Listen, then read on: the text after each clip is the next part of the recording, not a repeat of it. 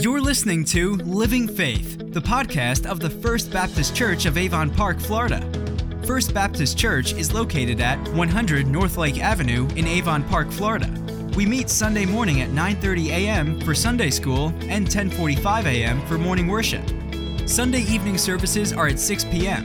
On Wednesday, we meet at 6 p.m. for our weekly Bible study along with our immersive student and children's ministries. Find out more at www.fbcap.net or give us a call at 863-453-6681. You can email us at info@fbcap.net. We'd love to connect with you soon. This is part of our current Sunday morning sermon series, Look and Live, Life and Light in the Gospel of John.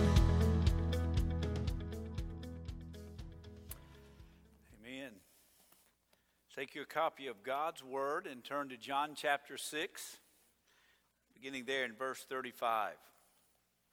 John chapter 6, verse 35. I have a lot to cover. I know that I will not be able to complete everything that needs to be said in this passage of Scripture, so I know that I will finish up this section tonight, and then I will finish up probably John 6 next week. So turn, if you will, to John chapter 6, beginning there in verse 35. I'm going to read verses 35 through 40. If you don't have your copy of God's Word with you, I want to encourage you to take a pew Bible and open it to John 6, 35. And as I read and I share this morning, to follow along. John 6, 35. And Jesus said to them, I am the bread of life. Whoever comes to me shall not hunger. Whoever believes in me shall never thirst again. But I say to you, you have seen me, and yet you do not believe. All that the Father gives to me will come to me, and whoever comes to me, I will never cast out. For I have come down from heaven not to do my own will, but of the will of him who sent me. And this is the will of him who sent me, that I should lose nothing of all that has been given me, but I will raise it up on the last day. For this is the will of my Father, that everyone who looks on the Son and believes in him should have eternal life. And I will raise him up on that last day. Let's pray. Lord God, thank you for the gospel. We thank you for sending your Son. We thank you, Lord, for sending him to die on a cross for our sin. For all have sinned and fall short of the glory of God, and the wages of sin is death. But you demonstrated your love for us, and you sent your Son. It said, whosoever believes and comes may have life and life more eternal. And Lord, to partake of the bread of life. Let us see very clearly this morning, Lord, what that means. As believers, let us understand what it means to have the bread of life. And Lord, for those that are here this morning that have never come to the Son, that have never come to Christ,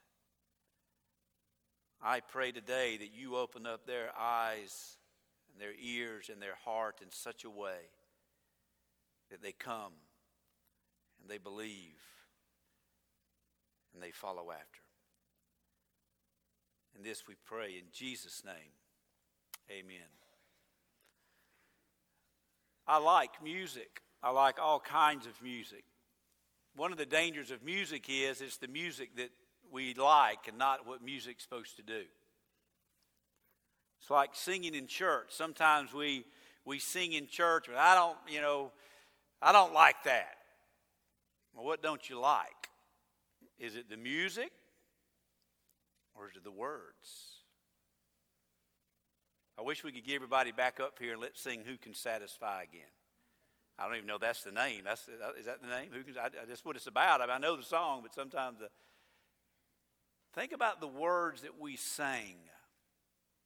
Now that song, it's peppy and we like it and we love the drums. And I always say, I don't know, y'all pray for it. One day I'm just going to take off running and it's going to be all over at that point.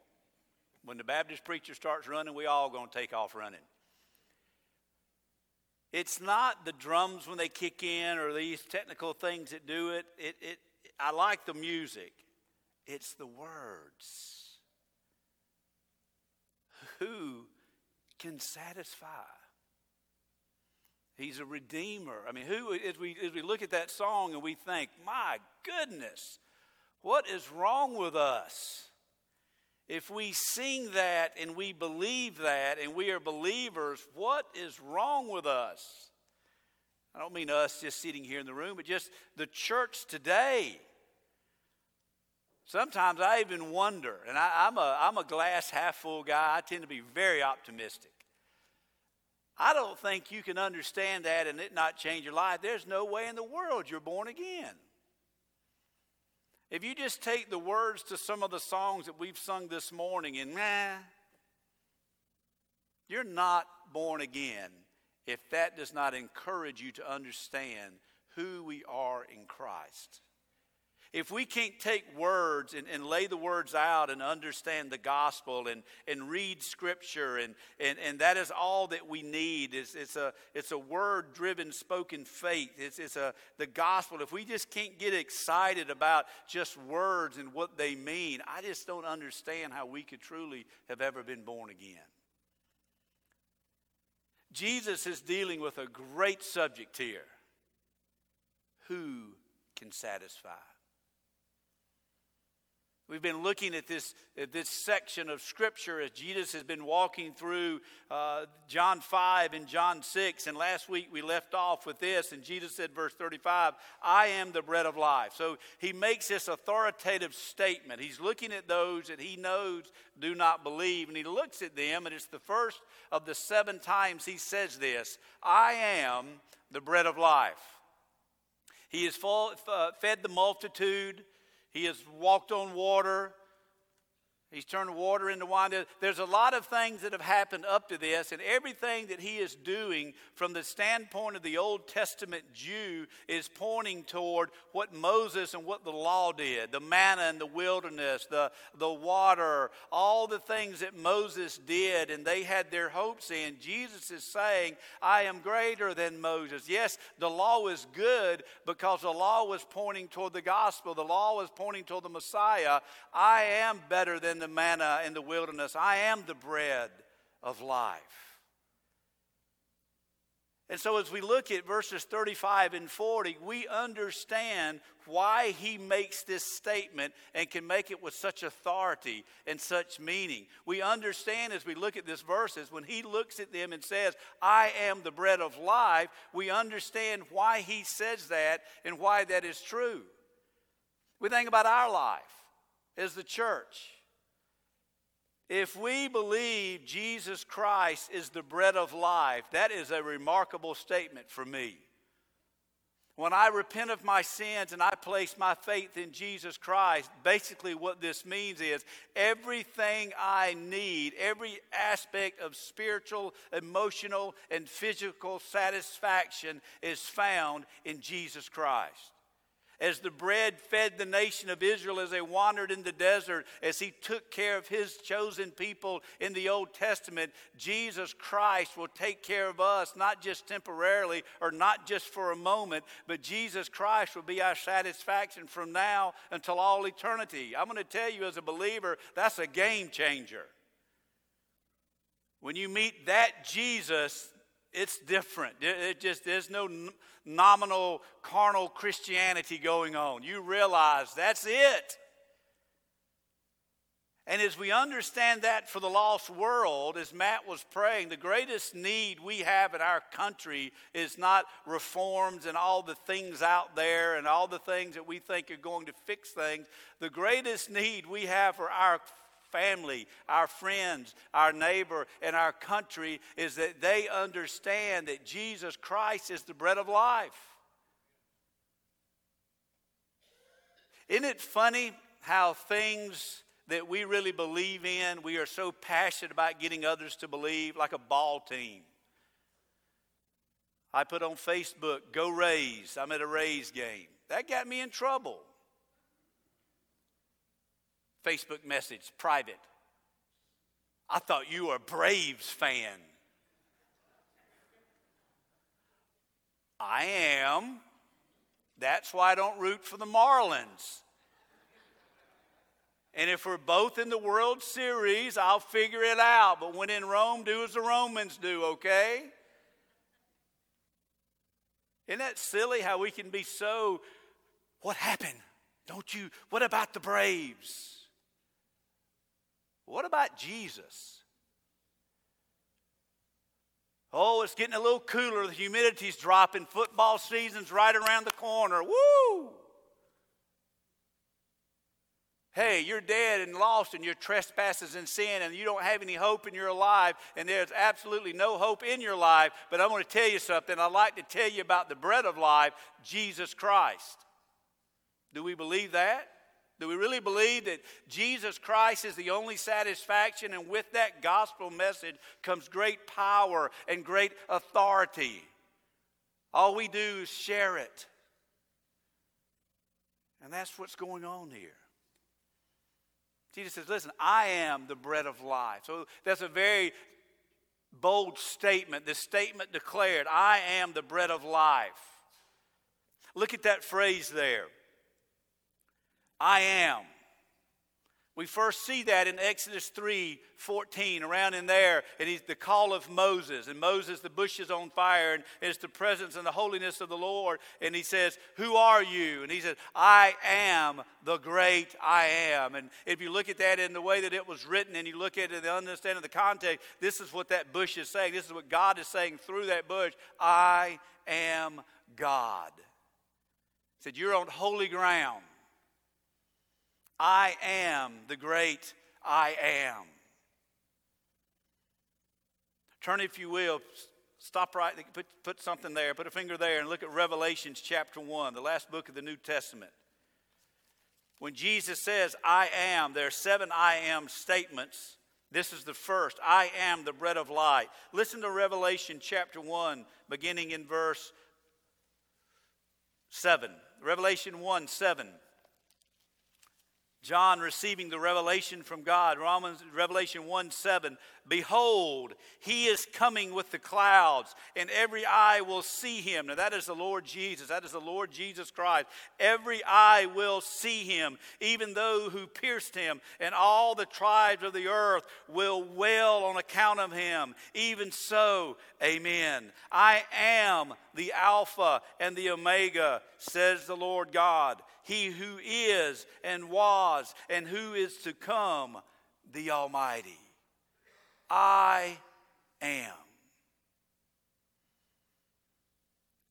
I think some of us have a picture of a real sweet, benevolent Jesus, like Granddaddy. Jesus is a warrior.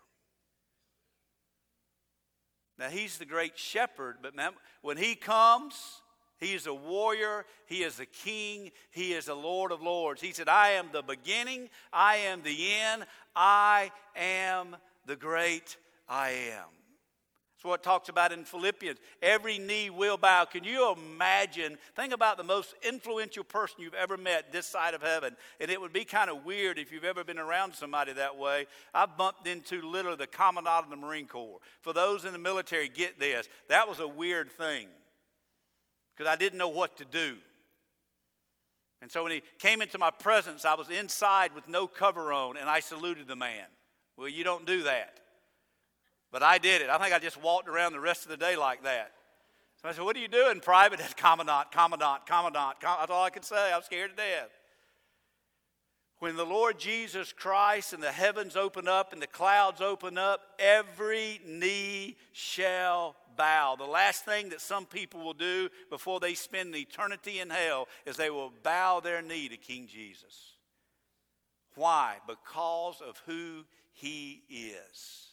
He is not a way, he is the way. I am the bread of life.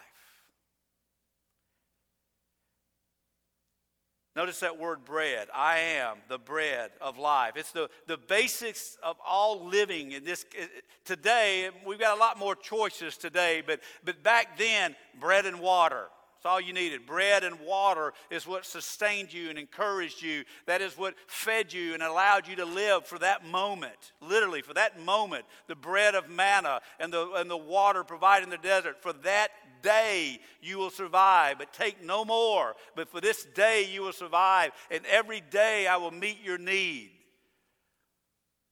Jesus said, I am that bread.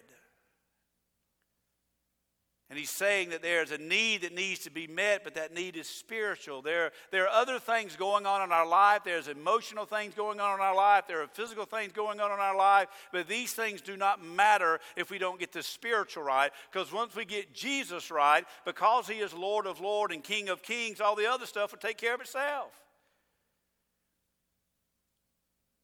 Husbands, you want to be a great husband? Love Jesus Christ more than you love anything else. And I guarantee you, your wife will be bragging to everybody she knows about what a great husband she has.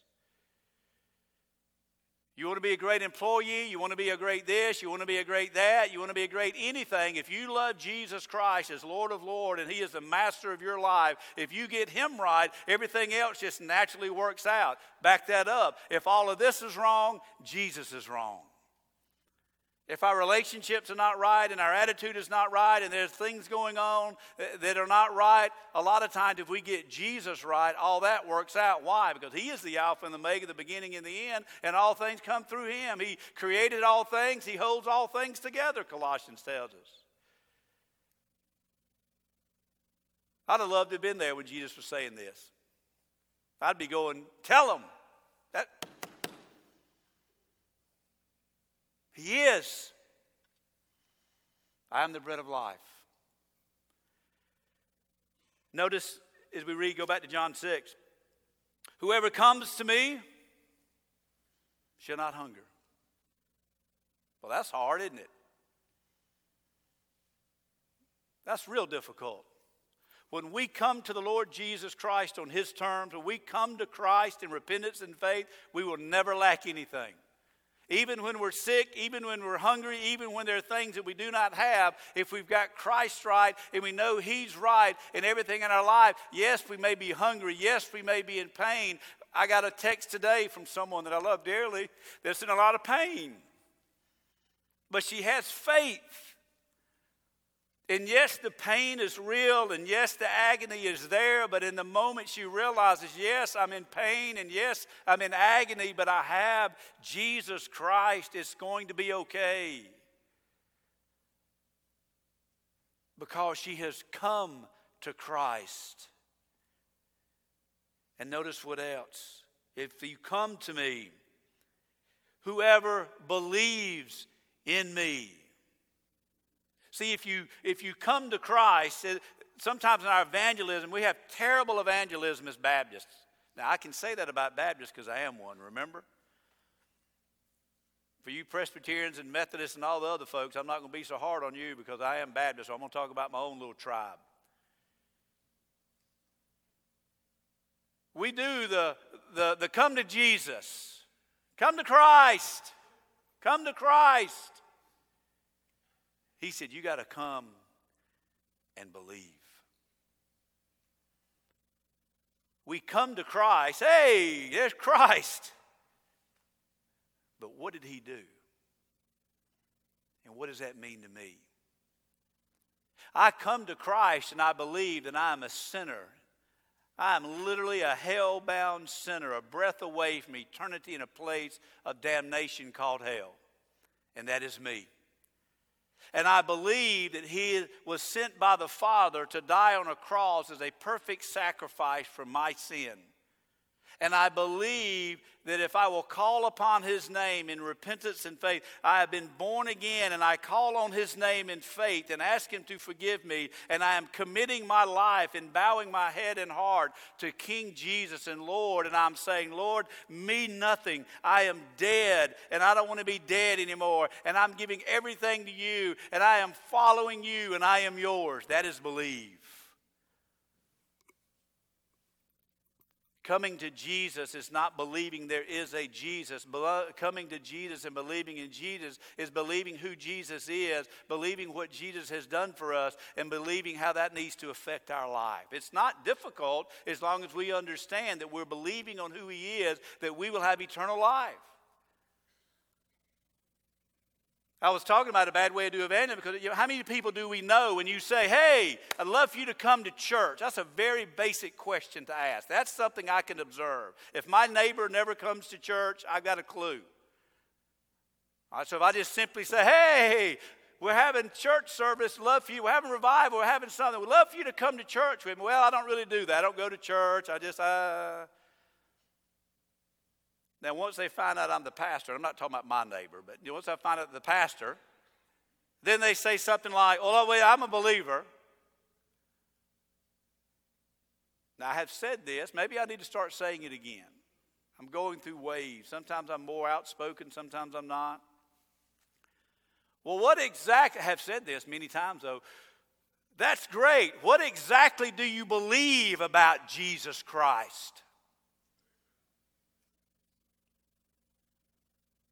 That you believed that there was a historical Jesus Christ when you were 8, 9, or 10 at Vacation Bible School, and that if you believe in Jesus, you can go to heaven one day, but your life has never changed, and you've continued to live a life of sin and rebellion toward God, and you're clinging on the balance of heaven or hell based on something you did 15 years ago, and your life never changed? Is that what you believe about Jesus? Can you imagine the reaction I'd get for that?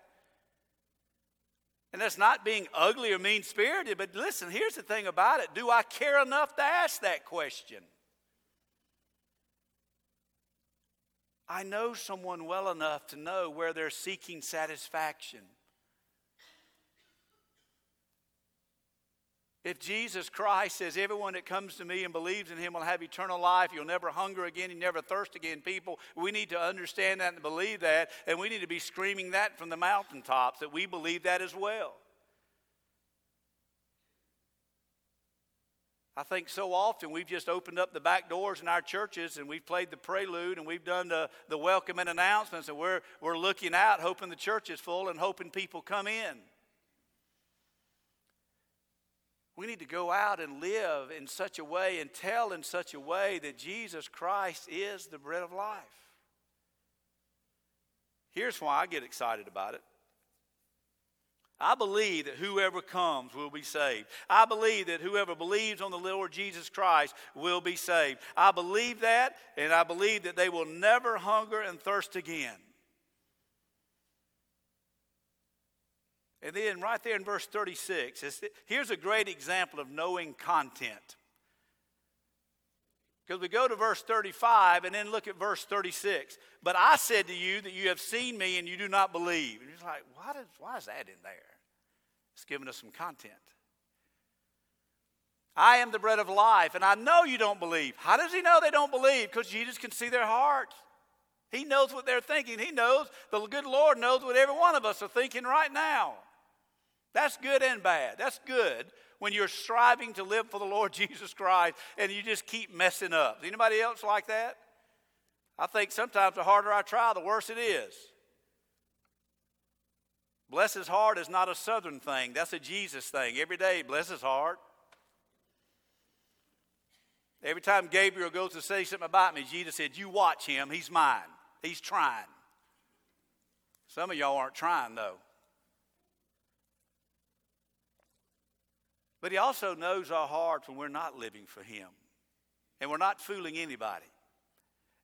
And Jesus looks in there and He says this, I say to you that whoever has seen me and you do not believe. Now, think about that statement for a minute. It's a statement of unbelief, that they don't believe. So think about verses 37 and 40 as we move forward. If He is who He says He is, if He is the bread of life, and we believe that whoever comes and whoever believes will be saved, how do we know that? Because the Jews standing right before Him don't believe. We have verse 35 and it seems so simple, but then Jesus said, but I know you don't believe. It makes me just want to kind of throw up my hands and say, well, He just said, if you come and you believe, you have eternal life. But then He looks right there and He said, well, but I know you don't believe. If Jesus isn't about good evangelism, what chance do I have? That's why we have 37 through 40. Now, I always am very careful to say what Jesus did, but I think I am the bread of life, but I know you don't believe. And I believe he looked at those who did believe. I think he looked at the disciples and said, but I know what you're thinking too. Don't focus on their unbelief. Focus on that I am the bread of life, and whoever comes and whoever believes will have eternal life.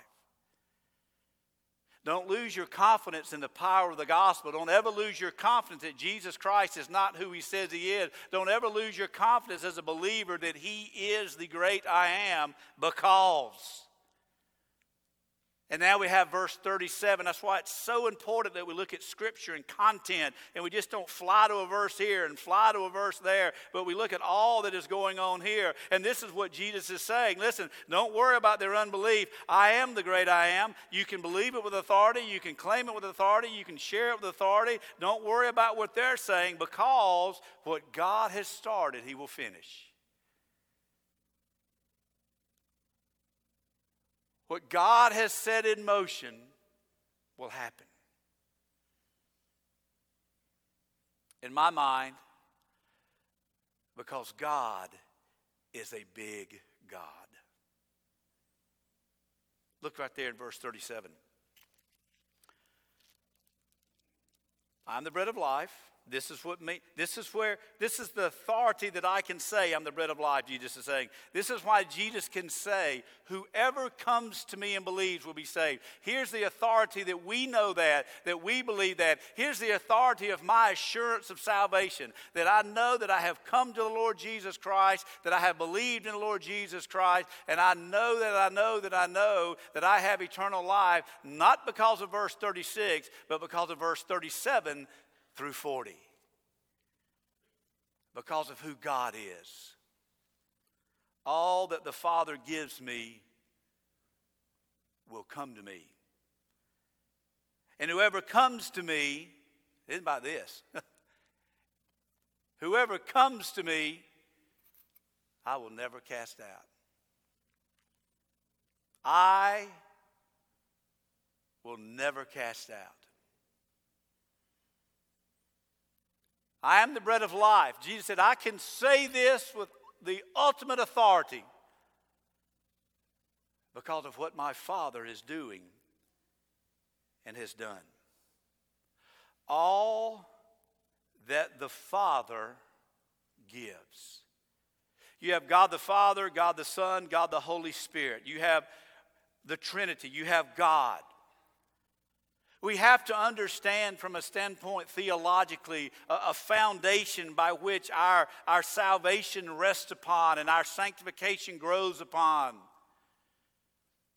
We understand that there's a Father, the Son, and the Holy Spirit. They are God in three persons, but yet one. And we have an understanding of how can God send and give? How does Jesus see the heart? How does the Spirit convict? How does all this work together? We sing songs about Jesus has the whole world in his hands. We pray to our Heavenly Father to heal and to do. We believe these things about God.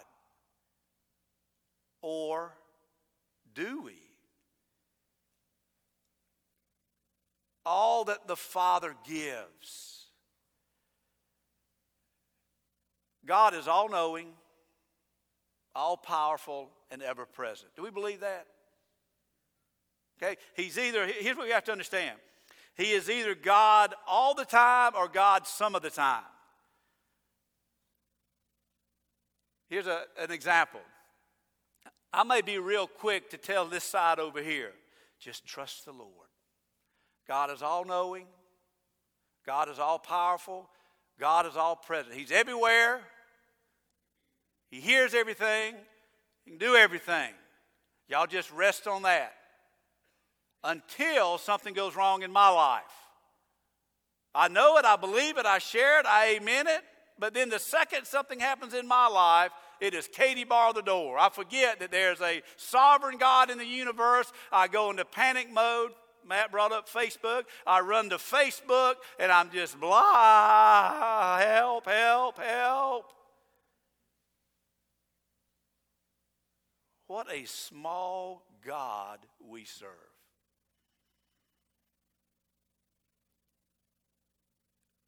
He is all-knowing, ever-present, and all-powerful. Think about his attributes. Is God a loving God? Yes, he is. God is love. God is fair. God is benevolent. God is merciful. God is just. Meaning that what happens is because it was supposed to happen and it should happen, and he is justified in doing that because it did happen. A.W. Pink is a gentleman that wrote a book, The Attributes of God. One of the greatest writings I've come across on the attributes of God is written by A.W. Pink. Pick it up and read it. You need to read that. If I preached on these things, we'd be here till Jesus came back. Because once we understand who God is, then we can understand who God is. He is loving, he's wise, he's fair. Here's something for you. I was thinking about this week. If you look in Exodus 20, it talks about this. He's a jealous God. Not envious that I want what you want and can't have, but he's a jealous God. Who alone are we to worship? God. Who alone deserves our glory? God does. Who are we giving glory to if we don't trust in God and who he is? Who are we giving glory to when we run from the things that we know to be true? Who are we giving glory to when we question the things that God has said? He's a jealous God. He wants to receive the glory and honor due his name. Every time the Word of God is open and rightly preached, it is like God himself is preaching. He's a jealous God. He's a loving God and a fair God, and he is talking to his people this morning. He's God. I struggle sometimes. I don't want to say this. Every time I say this, I get into trouble. So I'm going to say it. I'm not making eye contact.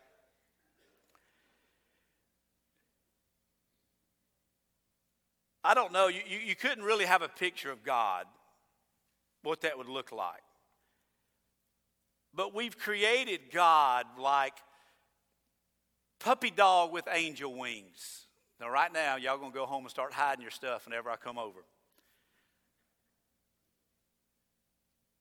It's like we've created this sweet, benevolent God that's just sweet and angelic and just God, and he just wants everybody to be happy and just to get along, and he knows what we're going through, and who are we to say?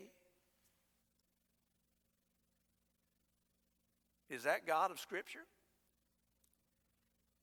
Have you ever read the Old Testament? I tell you, even better than that. Make a commitment today to start reading the Psalms. You want to have an encounter with a holy God worthy of our worship? I'm not afraid of God. I fear God. I'm surprised God hadn't taken me out a long time ago. I fear God, but read the Psalms and you will worship God and you will love God. You see about his grace and his steadfast love and his patience, but you see his sovereignty and his rule. We have a low view of God. That's what I was saying. We've got a Christian bookstore Hallmark version of God. Yes, he's sweet and he's caring and he's loving, but he's God. We don't have a fear for the holiness of God anymore and who God is and what it means that he created all of us and sustains all of us and he governs all of us. Notice what it says. He gave. Think about this. We look at his attributes. How about this? Secondly, this is kind of a point under who God is. His involvement. God is actively involved with his creation. I used to have a top at my grandmother's house. I don't know the last time I've seen a top. And I would take that thing on her table. She had a little card table. I couldn't do it on the kitchen table. And I'd take that little top. This was before we had the ADD gadgets. I had a top. And I'd take my little top, and I'd sit that thing down, and whoa, there's the top. A lot of us think that's what God does. God says, here's my created universe. I'm going to get that thing going, and boom, there's the top. Done all I can do. Now it's up to y'all. Woo! Everybody cross their fingers. Oh, it's wobbling there. Oh, no. No. He created us, and He is involved with us, and there's a plan in the midst of us. God is actively involved with His creation. All this is His. We are His. We're not our own. Every one of us were created in the image of God. God doesn't just create us and then step back. I mean, how depressing would that be? How could you even pray? You know, you get a text this morning from a family member that's got a family member that just needs prayer. How do I pray if I don't believe God is a God? When I say God, heal her, I believe God can heal her. He's actively involved with His creation. I believe when I pray for anything, I pray for God to do it. He didn't just get things going and just step aside. He's involved with this, so we know it. And then we have to consider His will. I think there are two ways to describe the will of God. And different ways to describe it. Different people have tried to describe it different ways. One way is the sovereign hidden will of God. Here's a great example. I don't think God went to Mary and goes, Mary, I want you to birth Jesus. And then go, gosh, I hope she says yes. Have you ever thought about that? God just loved her enough to let her choose. Mary, I want you to birth Jesus. No, God, I just got too much going on. Have you tried Susie next door? I got a lot going on. God, okay. Don't write that down, Holy Spirit, in the gospel yet. We ain't right. No, it sounds comical to even think about. There are things that are going on that we do not know. The hidden, secret, sovereign things of God. That's stuff going on we have no control over. And I'm glad. Me being born in Barnesville, Georgia. I wasn't in Barnesville, Georgia. Me being born in Atlanta, Georgia, to Fran and to Ed Beck is the sovereign will of God. That is something totally outside of my control. Being born in the United States of America in 1966 was the sovereign will of God. He knew exactly what He was doing, when He was going to do it, and why He was going to do it. There are things going on that are going to happen, and there's nothing that we can do about it. That is God's sovereign will. That is why we pray to a God in charge of everything. Now, if you do not believe that, you need to come to Jesus Christ as your Lord and Savior, because lost people don't believe that. But there's another will of God, the revealed, the moral will of God. Come to Jesus. Believe in Jesus. Obey. You ever read the Bible? How many obeys are in there? How many do's? What are the little things we talk about, the doodads?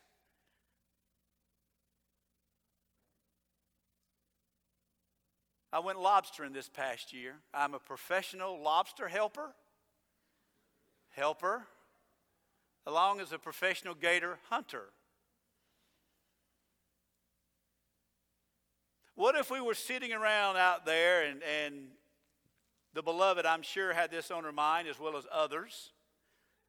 Somebody keep an eye on the pastor. He's almost drowned once in a lake. The Gulf of Mexico is not a good place for him. And let's just say I'm down there and doing something stupid and I'm not supposed to be doing, and it's just like, why did God do that? Sharon said, well, I think God was involved with that. God is sovereign, but Dum-Dum did that.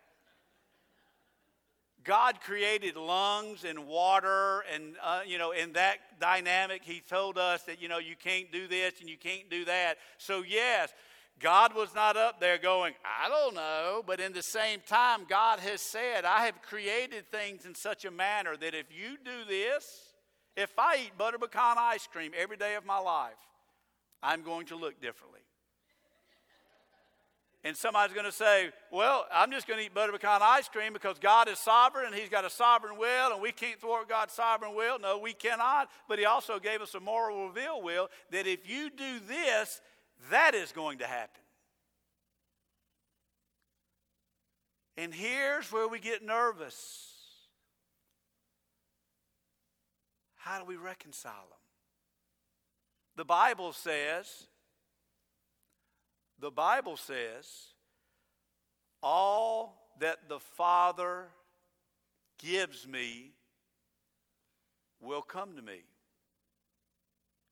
And whoever comes to me, I will never cast out.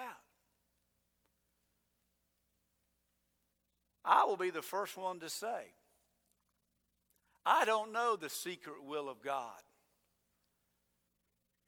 but I can trust in it. It doesn't say, I am the bread of life. Whoever just comes, comes. Whoever doesn't come, doesn't come. All that the Father gives me will come to me. Whoever comes to me, I will never cast out. We're going to look at this probably next week as well. We want to take the sovereign will of God and the revealed will of God, and we want to try to figure out, how does this fit together? Well, it doesn't. We're trying to reconcile friends. Because of the internet and because of just the exposure of information and things, we want to take the sovereignty of God and his process, and we look at the aspect of election and predestination and salvation, and we want to draw a line there, and yet we don't want to recognize that there's a real human responsibility involved in everything that we do. And so we tend to say, okay, we've got to decide which one we're going to stand on. We can either stand over here that God, whoever the Father gives will come. Or we can stand over here and say, whoever comes and believes. And we try to create these sides.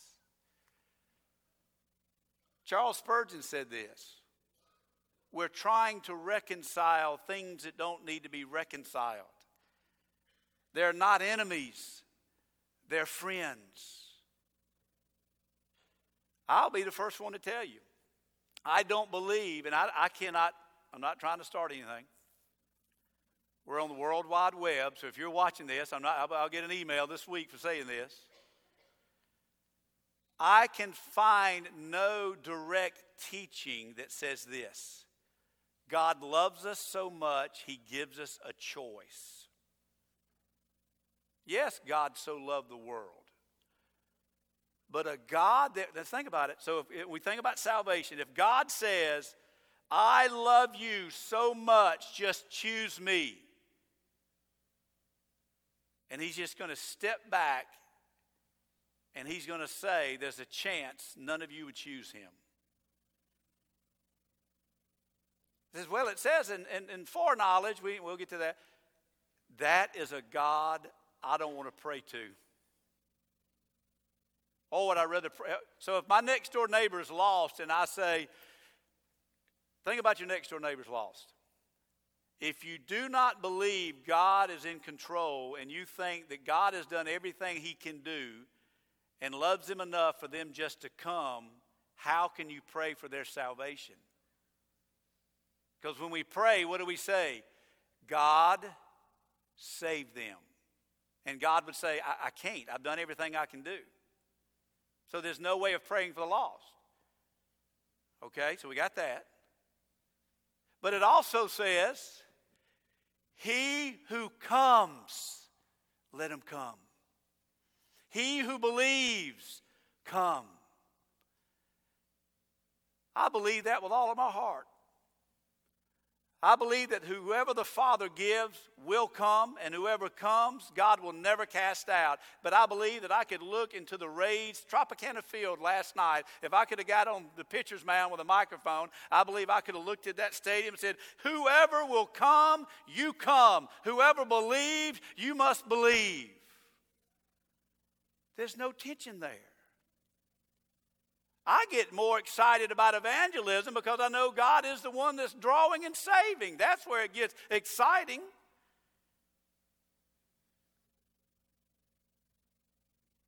Does that not excite you? Notice what it says. And all that the Father gives to me will come. As we think about that, we just know that God is sovereign over everything. We can't just say, God is sovereign over everything but our salvation. God is sovereign over everything but who will be saved. No, think about your life. You were sitting there one day. The idea that you even growing up coming to church shows God's sovereign. I can take you to the spot at Rehoboth Baptist Church in Tucker, Georgia. I had been in church my whole life, and all of a sudden, the light came on. Because of the preaching of the gospel of Jesus Christ.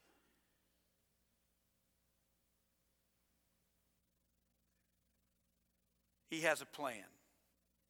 So if we think about, we proclaim that He is the bread of life because we know what God has started, He will bring it to completion because of His attributes, who He is, because of His involvement, He's working behind the scenes, because of His will, and because of His plan. We'll finish up tonight, but I want to say this. What was God's plan in sending? As we read, all that the Father gives to me will come to me. Whoever comes to me, I will never cast out. For I have come down from heaven, not to do my own will, but the will of them who sent me. And this is the will of Him who sent me. Notice, God's will, God's will, God's will, that I should lose nothing. You might tell you a great doctrine is the perseverance of the saint. The idea that once we come to the Lord Jesus Christ and are saved, the same God that saves us, the same God that sent His Son, is the same God that keeps us. I'll never cast you out. But let me tell you what this means. Don't get hung up on the sovereignty. That's where we get hung up. Oh, I don't like where this is going. Oh, no. Apart from Jesus Christ, everyone is already going to hell. God doesn't send anybody to hell. Everybody's already going to hell. Okay? From the time of creation, we got AC/DC on wide open. Some of y'all might have to Google that. God's not sending anybody to hell. We're all going to hell. That's why He sent His Son. I don't understand how He is sovereignly working behind the scenes. There is no one that is going to hell that wanted to go to heaven in a theological standpoint. Now, once they get there, they might not want to be there. No one's going to be going to hell going, but I wanted to be a follower of Jesus Christ. No. That's ridiculous.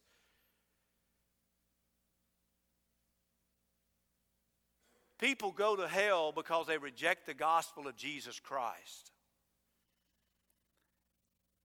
And if we have placed our faith in the Lord Jesus Christ, I've had people tell me before, well, what if I want to be saved and I think I'm saved and I want to be saved and I want to be saved, but what if I'm not saved? Well, if you want to be saved and you biblically understand what salvation is and you've responded to the gospel call of the Lord Jesus Christ through the gospel message, you are saved. We overthink it. When I share the gospel with someone, I'm not looking for whether or not that God has given them and they will never. I'm not looking for God's secret will. I'm looking for where the gospel is penetrating the heart. And I tell people, don't reject the gospel of Jesus Christ. That is the issue. And I believe with all of my heart that God is working in ways that I will never understand. And He is calling and He is drawing and He is allowing people to respond to the gospel of Jesus Christ. But each and every one of us must come. And I tell people this, and I know it can be very controversial. if He is a sovereign God that keeps us, He is a sovereign God that calls us. That's just what Scripture teaches. That's what Jesus Himself has said. Jesus Himself said God loves the whole world. And the Scripture said that God desires all men to be saved. I believe that with all of my heart. God desires all men to be saved, but He knows they won't. God so loved the world, He sent His only begotten Son. But I know that God is orchestrating from heaven who's the will and who will not. I believe with all of my heart that whoever calls on the name of the Lord will be saved. We're trying to create tension where there should be no tension. All that the Father gives will come. And whoever comes, I will never cast out. Jesus said, I am the bread of life. Do you believe that this morning? Do you believe that there's a heavenly Father that loves you so much that He sent His Son Jesus Christ to die on a cross for your sin? And that you are sitting this morning under the Word of God is a great indication that God is a God that is drawing and encouraging and convicting. I said this many years ago, just kind of came off the top of my head. You're not sitting in this church this morning because the devil wanted you here. You're not listening to this message on the internet because the devil just happened to let you come across this website. There's a loving Heavenly Father that sent His Son that does desire the salvation to all mankind. We preach and we pray and we plead and we ask God to open up the hearts of people and allow them to come. And then we trust Him for the results. Is Jesus Christ your only satisfaction this morning? He said, if you will come and believe in me, I will never cast you out. Let's stand as we pray. Lord God, we do thank you for the promises of your word. Sometimes we struggle with your word, trying to wrap our arms around a sovereign Lord.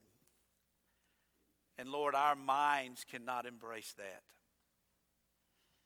So Lord, I pray that you give us a theological framework that we understand that we serve a holy, righteous, loving Father, a big God. But that we also understand the real choices that we make as life, as we share the gospel, as we come to Christ, as we believe on the Lord Jesus Christ. Yes, there is a sovereign God that rules every aspect of everything. But yet we are responsible to you and our response of you. Let us see you for who you are this morning, Lord. Let us know that you are the bread of life. And this we pray in the wonderful great name of Jesus Christ. Amen.